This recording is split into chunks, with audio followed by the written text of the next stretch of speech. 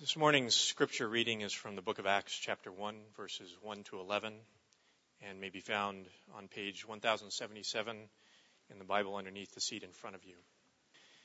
In my former book, Theophilus, I wrote about all that Jesus began to do and to teach until the day he was taken up to heaven, after giving instructions through the Holy Spirit to the apostles he had chosen.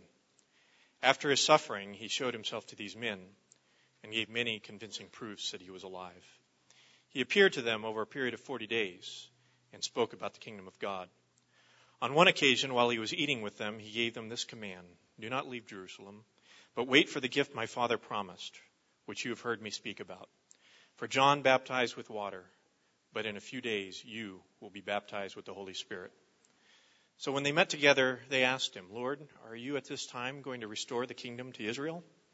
He said to them, "It is not for you to know the times or dates the Father has set by his own authority, but you will receive power when the Holy Spirit comes on you, and you will be my witnesses in Jerusalem and all Judea and Samaria and to the ends of the earth." After he said this, he was taken up before their very eyes, and a cloud hid them from their sight. They were looking up intently into the sky as he was going, when suddenly two men dressed in white stood beside him. "Men of Galilee," they said, "why do you stand there looking into the sky? This same Jesus who has been taken from you into heaven will come back in the same way you have seen him go into heaven." And this is the word of the Lord. Good morning. My name is Matt Ryman. I'm one of the assistant pastors here at University Presbyterian Church. And I don't know if you've ever heard this old saying, but I discovered it recently. Never discuss religion or politics in polite company. Ever heard that before? Well, I'm going to have to go against that because we are continuing our What the Bible Really Says About ... series. And some of those ... have included the afterlife, which Mike preached on a couple weeks ago. And then last week he preached about what the Bible really says about sex. Next week, you'll want to be sure to be here. He's going to preach about what the Bible really says about Christians. And this morning we're going to be talking about what the Bible really says about politics. Now, I am fully aware that politics is a very hot topic and a very touchy subject here in the United States, where we live in a very politicized country, very polarized country also. There's a lot of opinions. Some people don't care at all about politics, and some people have really strong opinions. Some people have a positive view. Some people have a negative view of politics. One politician with a positive view said this: "Politics isn't about big money or power. It's about the improvement of people's lives." Another person sees it a little differently, and he defines politics in this way. Politics, noun. Poly meaning many. Ticks meaning blood-sucking parasites.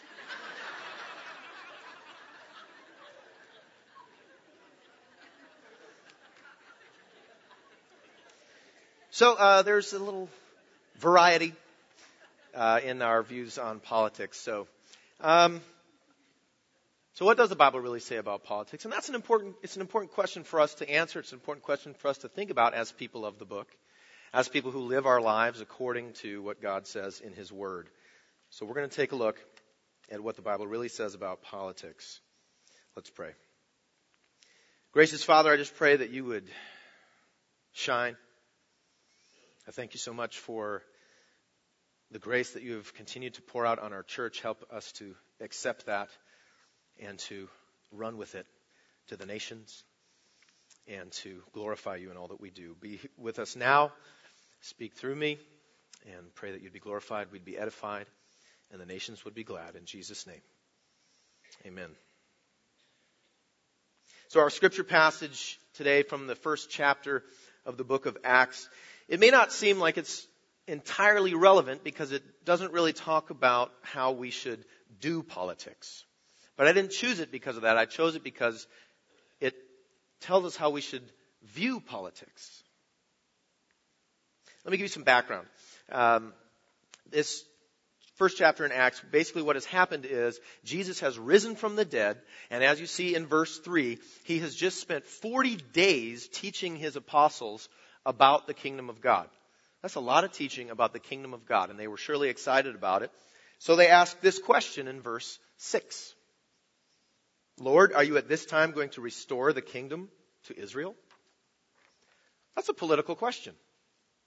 Flat out. It's a very political question. You see, the Jews in Jerusalem were, at this time, they were under the control of the Roman government. Rome had taken over and required them to abide by certain laws, and they didn't like that because they wanted to only abide by God's laws, and they didn't want to pay taxes to the Romans. They only wanted to give their tithe. So they didn't like the fact that Rome had control over them. And in fact, some of their messianic expectations, some of the things that they kind of assumed the Messiah would do when he came, would be liberate them from these pesky Romans. And so, they ask this question, a very political question. But Jesus doesn't give them a very political answer. Look again at verse 7 and 8. He said to them, "It is not for you to know the times or dates the Father has set by his own authority, but you will receive power when the Holy Spirit comes on you, and you will be my witnesses in Jerusalem and in Judea and Samaria and to the ends of the earth." You see, he's telling them that they're not going to receive political power, but they're going to receive power to complete the mission that he had given them. I'm sure you remember in Matthew 28, 18 and 19, we have the Great Commission, and that's what he's alluding to here. He's talking about the fact that he told his apostles to make disciples of all nations, baptizing them in the name of the Father and the Son and of the Holy Spirit, and teaching them to obey everything that he had commanded them, and that he would be with them to the end of the age. He had made that commission. He had given the church its mission. And here, he's actually giving them the strategy. That's what Acts 1 verse 8 is. He's saying that you start here in Jerusalem, and then you expand out into Judea and Samaria, the surrounding areas. And then you keep on going until you've hit the ends of the earth. He was showing them that Jerusalem should have been viewed as the gospel epicenter. The place where this good news would come from and spread all over the world. So he gets this political question. But he gives a missional answer. That's because the proclamation of the gospel, in word and deed, to all nations is the number one priority of the church. Therefore, our political views and actions must be aligned with the completion of this mission. Let's talk about that. Dictionary.com defines the word politics in this way: the science or art of political government. So politics, a person's political views are referring to how they feel human government should be run. But the Bible doesn't teach the world how to govern countries. It teaches Christians how to govern the church.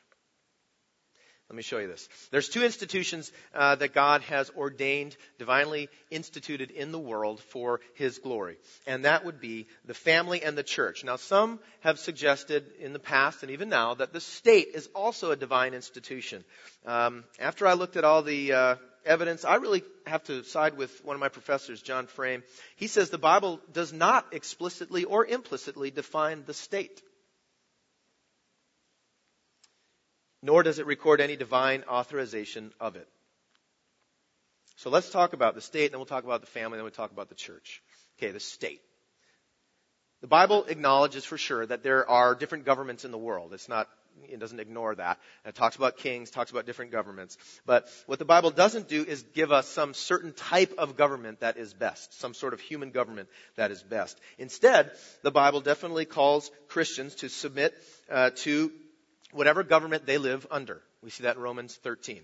Unless, of course, they're called to disobey God, which we don't do that then, which we see in Acts chapter 5. Romans 13 also tells us that the government authorities, God does use them to bear the sword. He does use the governments of the world to punish evildoers. And so, but still, that doesn't mean that the state is necessarily a divine institution. And think about Psalm 2. From Psalm 2, we can say that from God's perspective, in some ways, all of the human governments of the world are somewhat against Christ.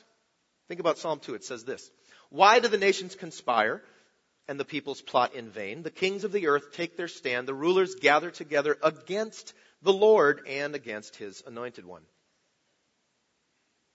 Not only that, think about Psalm 146 verse 3, which says, "Do not put your trust in princes, in mortal men who cannot save." Jeremiah 17:5 says, "Cursed is the one who trusts in man, who depends on flesh for his strength, and whose heart turns away from the Lord." And that's because, as Jeremiah says a little bit later in chapter 17, "The heart is deceitful above all things. Who can understand it?" It's Jeremiah 17 verse 9. So here's the deal. Because of sin, there has never been, and there will never be, a human government that results in peace and harmony for everyone in society. It can't happen because we're sinners. And God is sovereign. And God does use different political leaders to carry out justice and to do certain things. But God in His Word is far more concerned with teaching us how to govern the family and the holy nation, which He is the king of, which is the church. So let's talk about the family and the church. First, the family. God's plan to glorify Himself in this world from the beginning, was to fill the earth with images of Himself, human beings.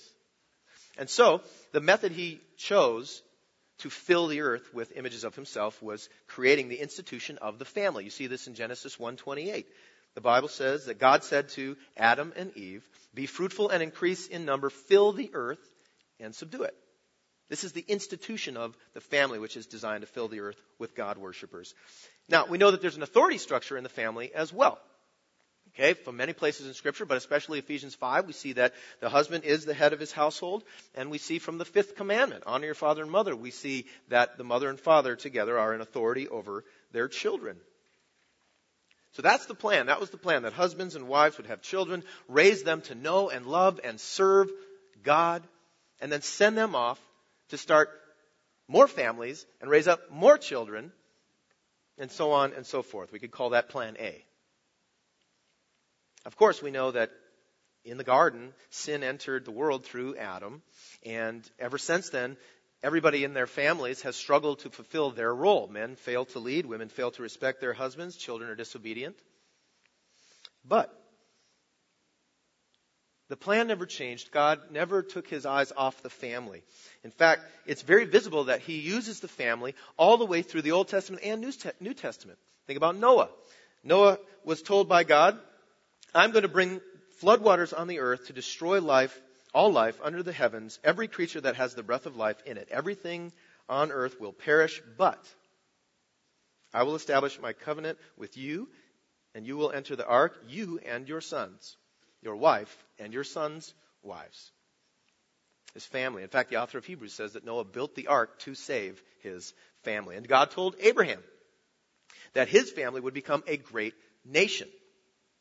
And that through his family, all the families of the earth would be blessed. And that continues all through Genesis, all through the Old Testament, the importance of the family. Now, think about the New Testament. Think about Peter's sermon at Pentecost. He stands up and he's preaching and he says the promise is for you and your children. He's talking about families. This is why the apostles didn't simply evangelize, didn't simply share the gospel with single people, or not necessarily single people, but individuals. They went after families as well. Think about Acts 16. There's two examples. You got the story of Lydia. Lydia was a woman from a place called Thyatira, and they brought the gospel to her. They shared the gospel to her. She believed, so they went back and baptized her and her whole household, it says in Acts chapter 16. Think about the Philippian jailer. Paul and Silas were in jail. There was an earthquake. The jailer thought they escaped. He was about to kill himself. And Paul says, "Hold on, we're still here." He's so shocked and amazed that he asks them, "Sirs, what must I do to be saved?" And Paul replies, "Believe in the Lord Jesus and you will be saved, you and your household." Then they spoke the word of the Lord to him and to all others in his house. At that hour of the night, the jailer took them and washed their wounds, and immediately he and his family were baptized. So, the Bible has a lot to say about the importance of families and the government of families, because the family is one of God's institutions through which He is glorifying Himself in the world. Let's talk about the church. Okay, We tend to think of the church as a New Testament institution, but actually the church is an institution that God began long before the New Testament was written. In fact, the Westminster Confession of Faith, which is one of our governing documents as Presbyterians, says it refers to the nation of Israel as a church under age. In fact, the word church comes from the Greek word ekklesia, which actually means assembly. And if you know your Old Testament, you know that in many places when the nation of Israel, when the families of Israel gathered together, it was called the assembly. You can see that in Deuteronomy 9, Deuteronomy 31, Judges 20, 1 Kings 8, Psalm 22, and so on and so forth. It was called the assembly. And think about Acts 7, verse 38. If you still have your Bibles open to Acts, you can flip to 7, verse 38. This is very interesting. Stephen, who was a deacon, was preaching to these people who are about to stone him. And he says in verse 38, Moses was in the assembly in the desert with the angel who spoke to him on Mount Sinai and with our fathers, and he received living words to pass on. So right there, he uses that word assembly, which in Greek is ekklesia, which we also translate as church. Not only that, think about our verse of the year, 1 Peter 2:9. You are a chosen people, a royal priesthood, a holy nation, a people belonging to God, that you may declare the praises of him who called you out of darkness into his wonderful light. You may not have realized this, but Peter is actually quoting a number of Old Testament passages and using names that were designed for the nation of Israel and using them to refer to the church. See, the church in the Old Testament and the New is the assembly of all the families that worship God. And the nation of Israel was less of a political nation and more of a giant family, like a giant household. God was the head of this household. That's the way Scripture portrays the nation of Israel.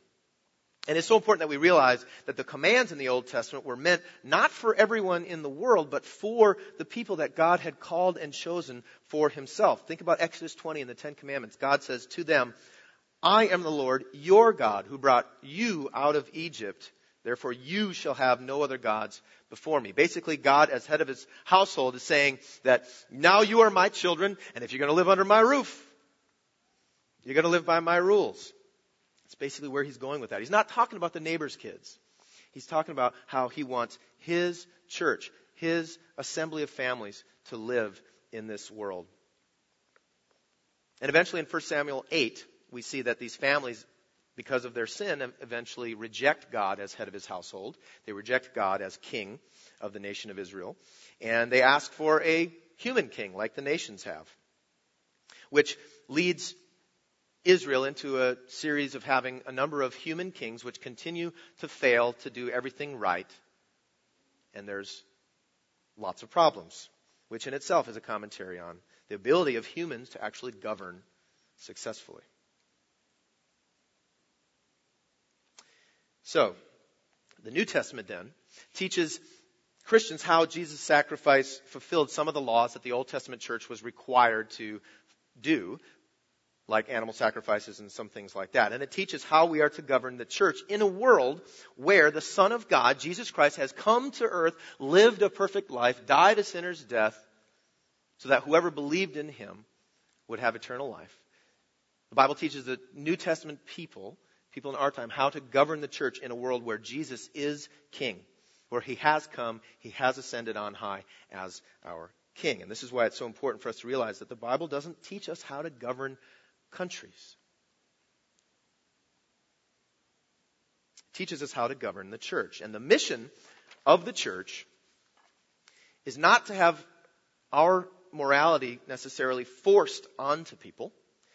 The mission of the church is to preach the gospel, to get this message of salvation through Christ to all the nations and live in such a way that people take notice and want to be a part of what we're doing. God wants us to see us acting under the government of the church, so people will copy us. You know, I worked for Best Buy before. I don't know if I've ever preached a sermon without mentioning Best Buy, and perhaps that's awkward. But here's the thing. Dick Schultz started Best Buy when after his a store he had, a music store got hit by a tornado, and he decided, I'm going to take the rest of my merchandise, my record players and all this stuff, and I'm just going to rent a warehouse, and I'll just put the boxes right up on the shelves, and people can just come in and take the box, and I'll ring them up on the way out. And so he does this, and the first weekend he has his tornado sale. It's like amazing, and everybody comes in there and buys all this stuff, and it's a huge success. So instead of being done, which was his plan, he's like, perhaps I'll order some more merchandise, which he does. So he has another tornado sale, which goes fantastic. And so he realizes, this is how I'm going to run stores. This is my vision. I'm going to have stores all over the country, and there's going to be the box right there. You just take the box and you bring it up right to the register. Sound familiar? That was his vision for Best Buy. But the other stores like Circuit City and Walmart and Sears and Lowe's and Home Depot and you name it, they all do that now. We all walk into these stores and we see all these things in their boxes ready for us to just take. That was Dick Schultz's idea. And all the stores saw how wise and how productive that was. So they started to copy him. If God wanted Christians to make the world a better place through politics, he would have made that real clear. And if he wanted us to strive for a certain form of government, he would have made that real clear too. Instead, God has given us power, the power we need to build strong God-worshiping families and strong God-worshiping churches all over the world through which the kingdom of God is coming. He has called us to live according to his ways, to submit to his government for his people, so that the nations will see. So that the nations will see how we live and be drawn to us and drawn to him. That's why the Bible is so focused on the government of God's church. And this is why it's so important for us to focus on our mission. The more we focus on our mission of bringing the gospel to every nation in word and deed, the more we are transformed by Christ, the more the world will be affected in a positive way. As a byproduct of our work of bringing the gospel to every tribe and tongue and people and nation everywhere. So the Bible isn't focused on how we should run governments. The Bible is focused on how the church is to accomplish its task. Therefore, our political involvement must be in accord with the mission of the church. Think about that. Our political involvement, everything in our lives should be according to the mission of the church. So our political involvement should be in accord with the mission of the church. Now, we should definitely take advantage of the way the political government here works in America with our ability to vote and stuff like that. We should take advantage of any opportunities that we have and think about how can this help us complete our mission. And in that sense, we should make sure that as far as our involvement level goes in politics, we shouldn't be involved too little and we shouldn't be involved too much. Let's talk about too little. One of the things we talked about at the 30-hour famine this past weekend was that God calls his people, us, the church, to meet the felt needs of people in our community and around the world. Hunger, homelessness, sickness, disease. We are the ones who are called to meet those needs. The church is the one who's called, not the government. We are. As God's people. Those are the ones he has sanctified for that work. But he's also called Christians to speak up for those who cannot speak for themselves, for the rights of all who are destitute. This is from Proverbs 31. Speak up and judge fairly. Defend the rights of the poor and the needy. And we have, in America, every one of us, 18 and over, has a vote. And so we have ability to influence the government through our votes. And so we should vote to ensure that people who cannot speak for themselves are spoken for. We should vote and elect leaders who will defend the rights of the poor and the needy. Romans 13 says God uses governments to punish evildoers. So we should vote for leaders that will carry out justice. And then, this is a big one. Paul in 1 Timothy 2 tells us that we should pray for the governments and authorities of this world so that we may live peaceful lives in all godliness and holiness. It's from 1 Timothy 2. And I would say that means that we should definitely vote in ways that will help us lead lives where we're peaceful and we can be godly and we can be holy. But the most important part of that passage in 1 Timothy 2 is that we need to be praying. We need to be praying for our government. Our city, our state, our federal, the world. We need to be praying for the governments of the world. So at the very least, some Christians believe they should have zero involvement in politics. But I'm saying at the very least, we should pray. And the Bible definitely says it's cool for some people who feel called to go into office. God has put his people in office before. He put Joseph in a high-level government position in Genesis 41. He put Daniel in a high-level government position in Daniel chapter 2. So if you feel like you will be able to advance God's kingdom, work towards preaching the gospel to all nations through politics, do it. Go for it. I'll vote for you. Just never forget that as a Christian, your primary obligation is advancing God's kingdom through the local church first and through politics as a distant second. So vote and run for office if you feel called. And at the very least, we should be praying. That's too little. Or you got to be doing at least those things, I think, or you're doing too little. Now, too much. How do you know if you're doing too much? Two things for sure. Number one, if you no longer see people as sinners, but you've begun to see them as enemies, you are in too deep.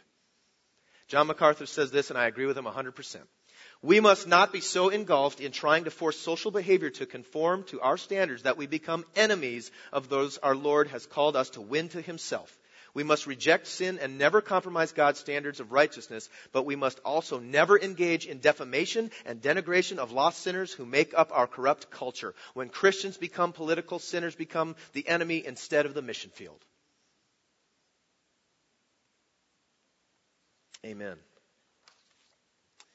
Number two, if you've begun to see politics as the best way to positively impact the world instead of through the local church, I would say you're too involved. You may even have a righteous motive, but is your methodology right? Some Christians really want to bring moral reform to our country through politics. Some Christians really want to focus on bringing about social justice in our country through politics. And what I want to tell you is God wants to see both moral reform and social justice in our country and every country, but he doesn't care if people are forced to live according to some code by law. God looks at their hearts. He looks at our hearts. He doesn't want us to try to force people through politics to live in ways that he has called us to live. He wants us to proclaim the good news and win people to Christ so that their hearts are changed. Not just their behavior. He wants them to have the Holy Spirit so they can truly want to live according to God's ways because they're so grateful that he has welcomed them into his family as his children. So if Christians in the United States really want to have a positive impact on our country and the world, the answer is that more and more of us need to be more invested in the work of the local church. If you really want to bring about moral reform, the only way it's really ever going to happen, truly happen, is if it starts in the church and spills out into the society. That's what the church is designed to do. Same with social justice. If you really feel passionate about social justice, you should be participating in bringing that from the church out into the community.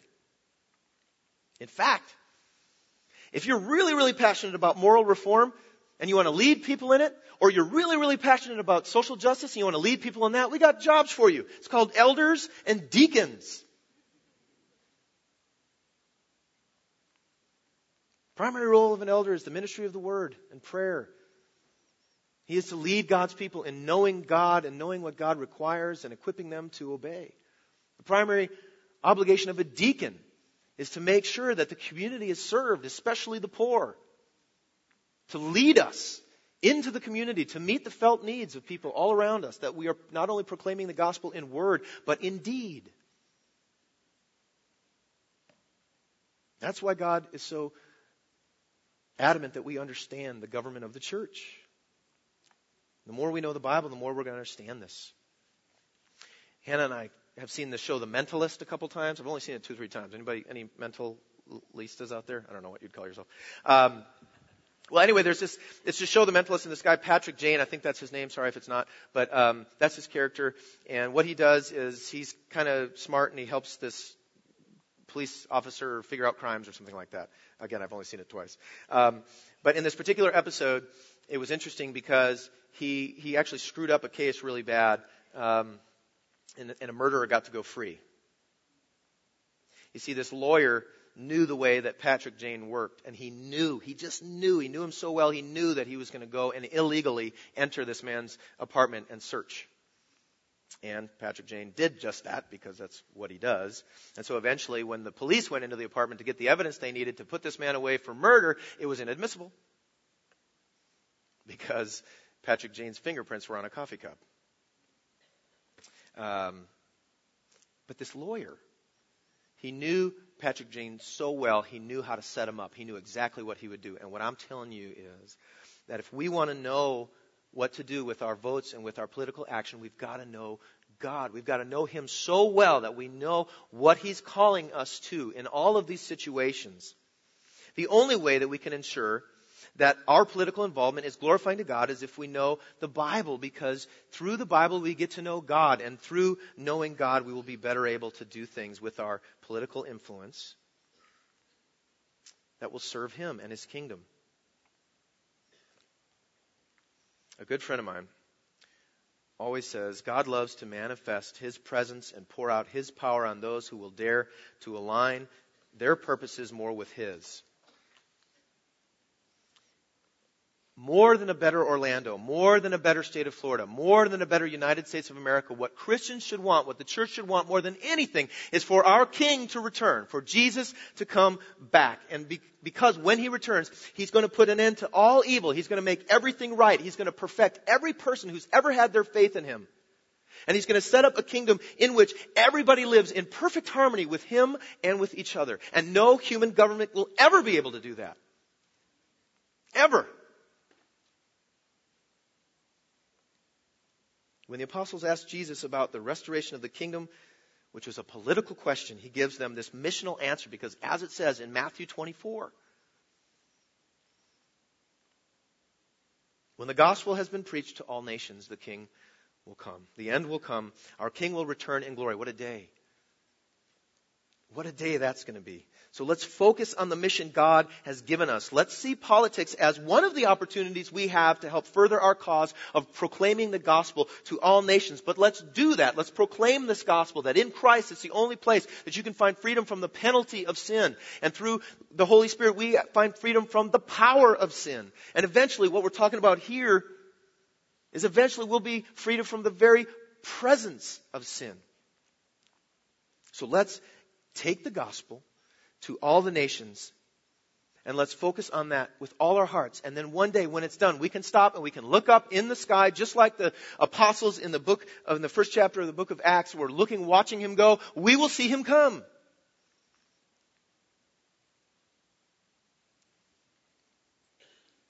What a day that will be. So let's focus on our mission and get it done. Amen.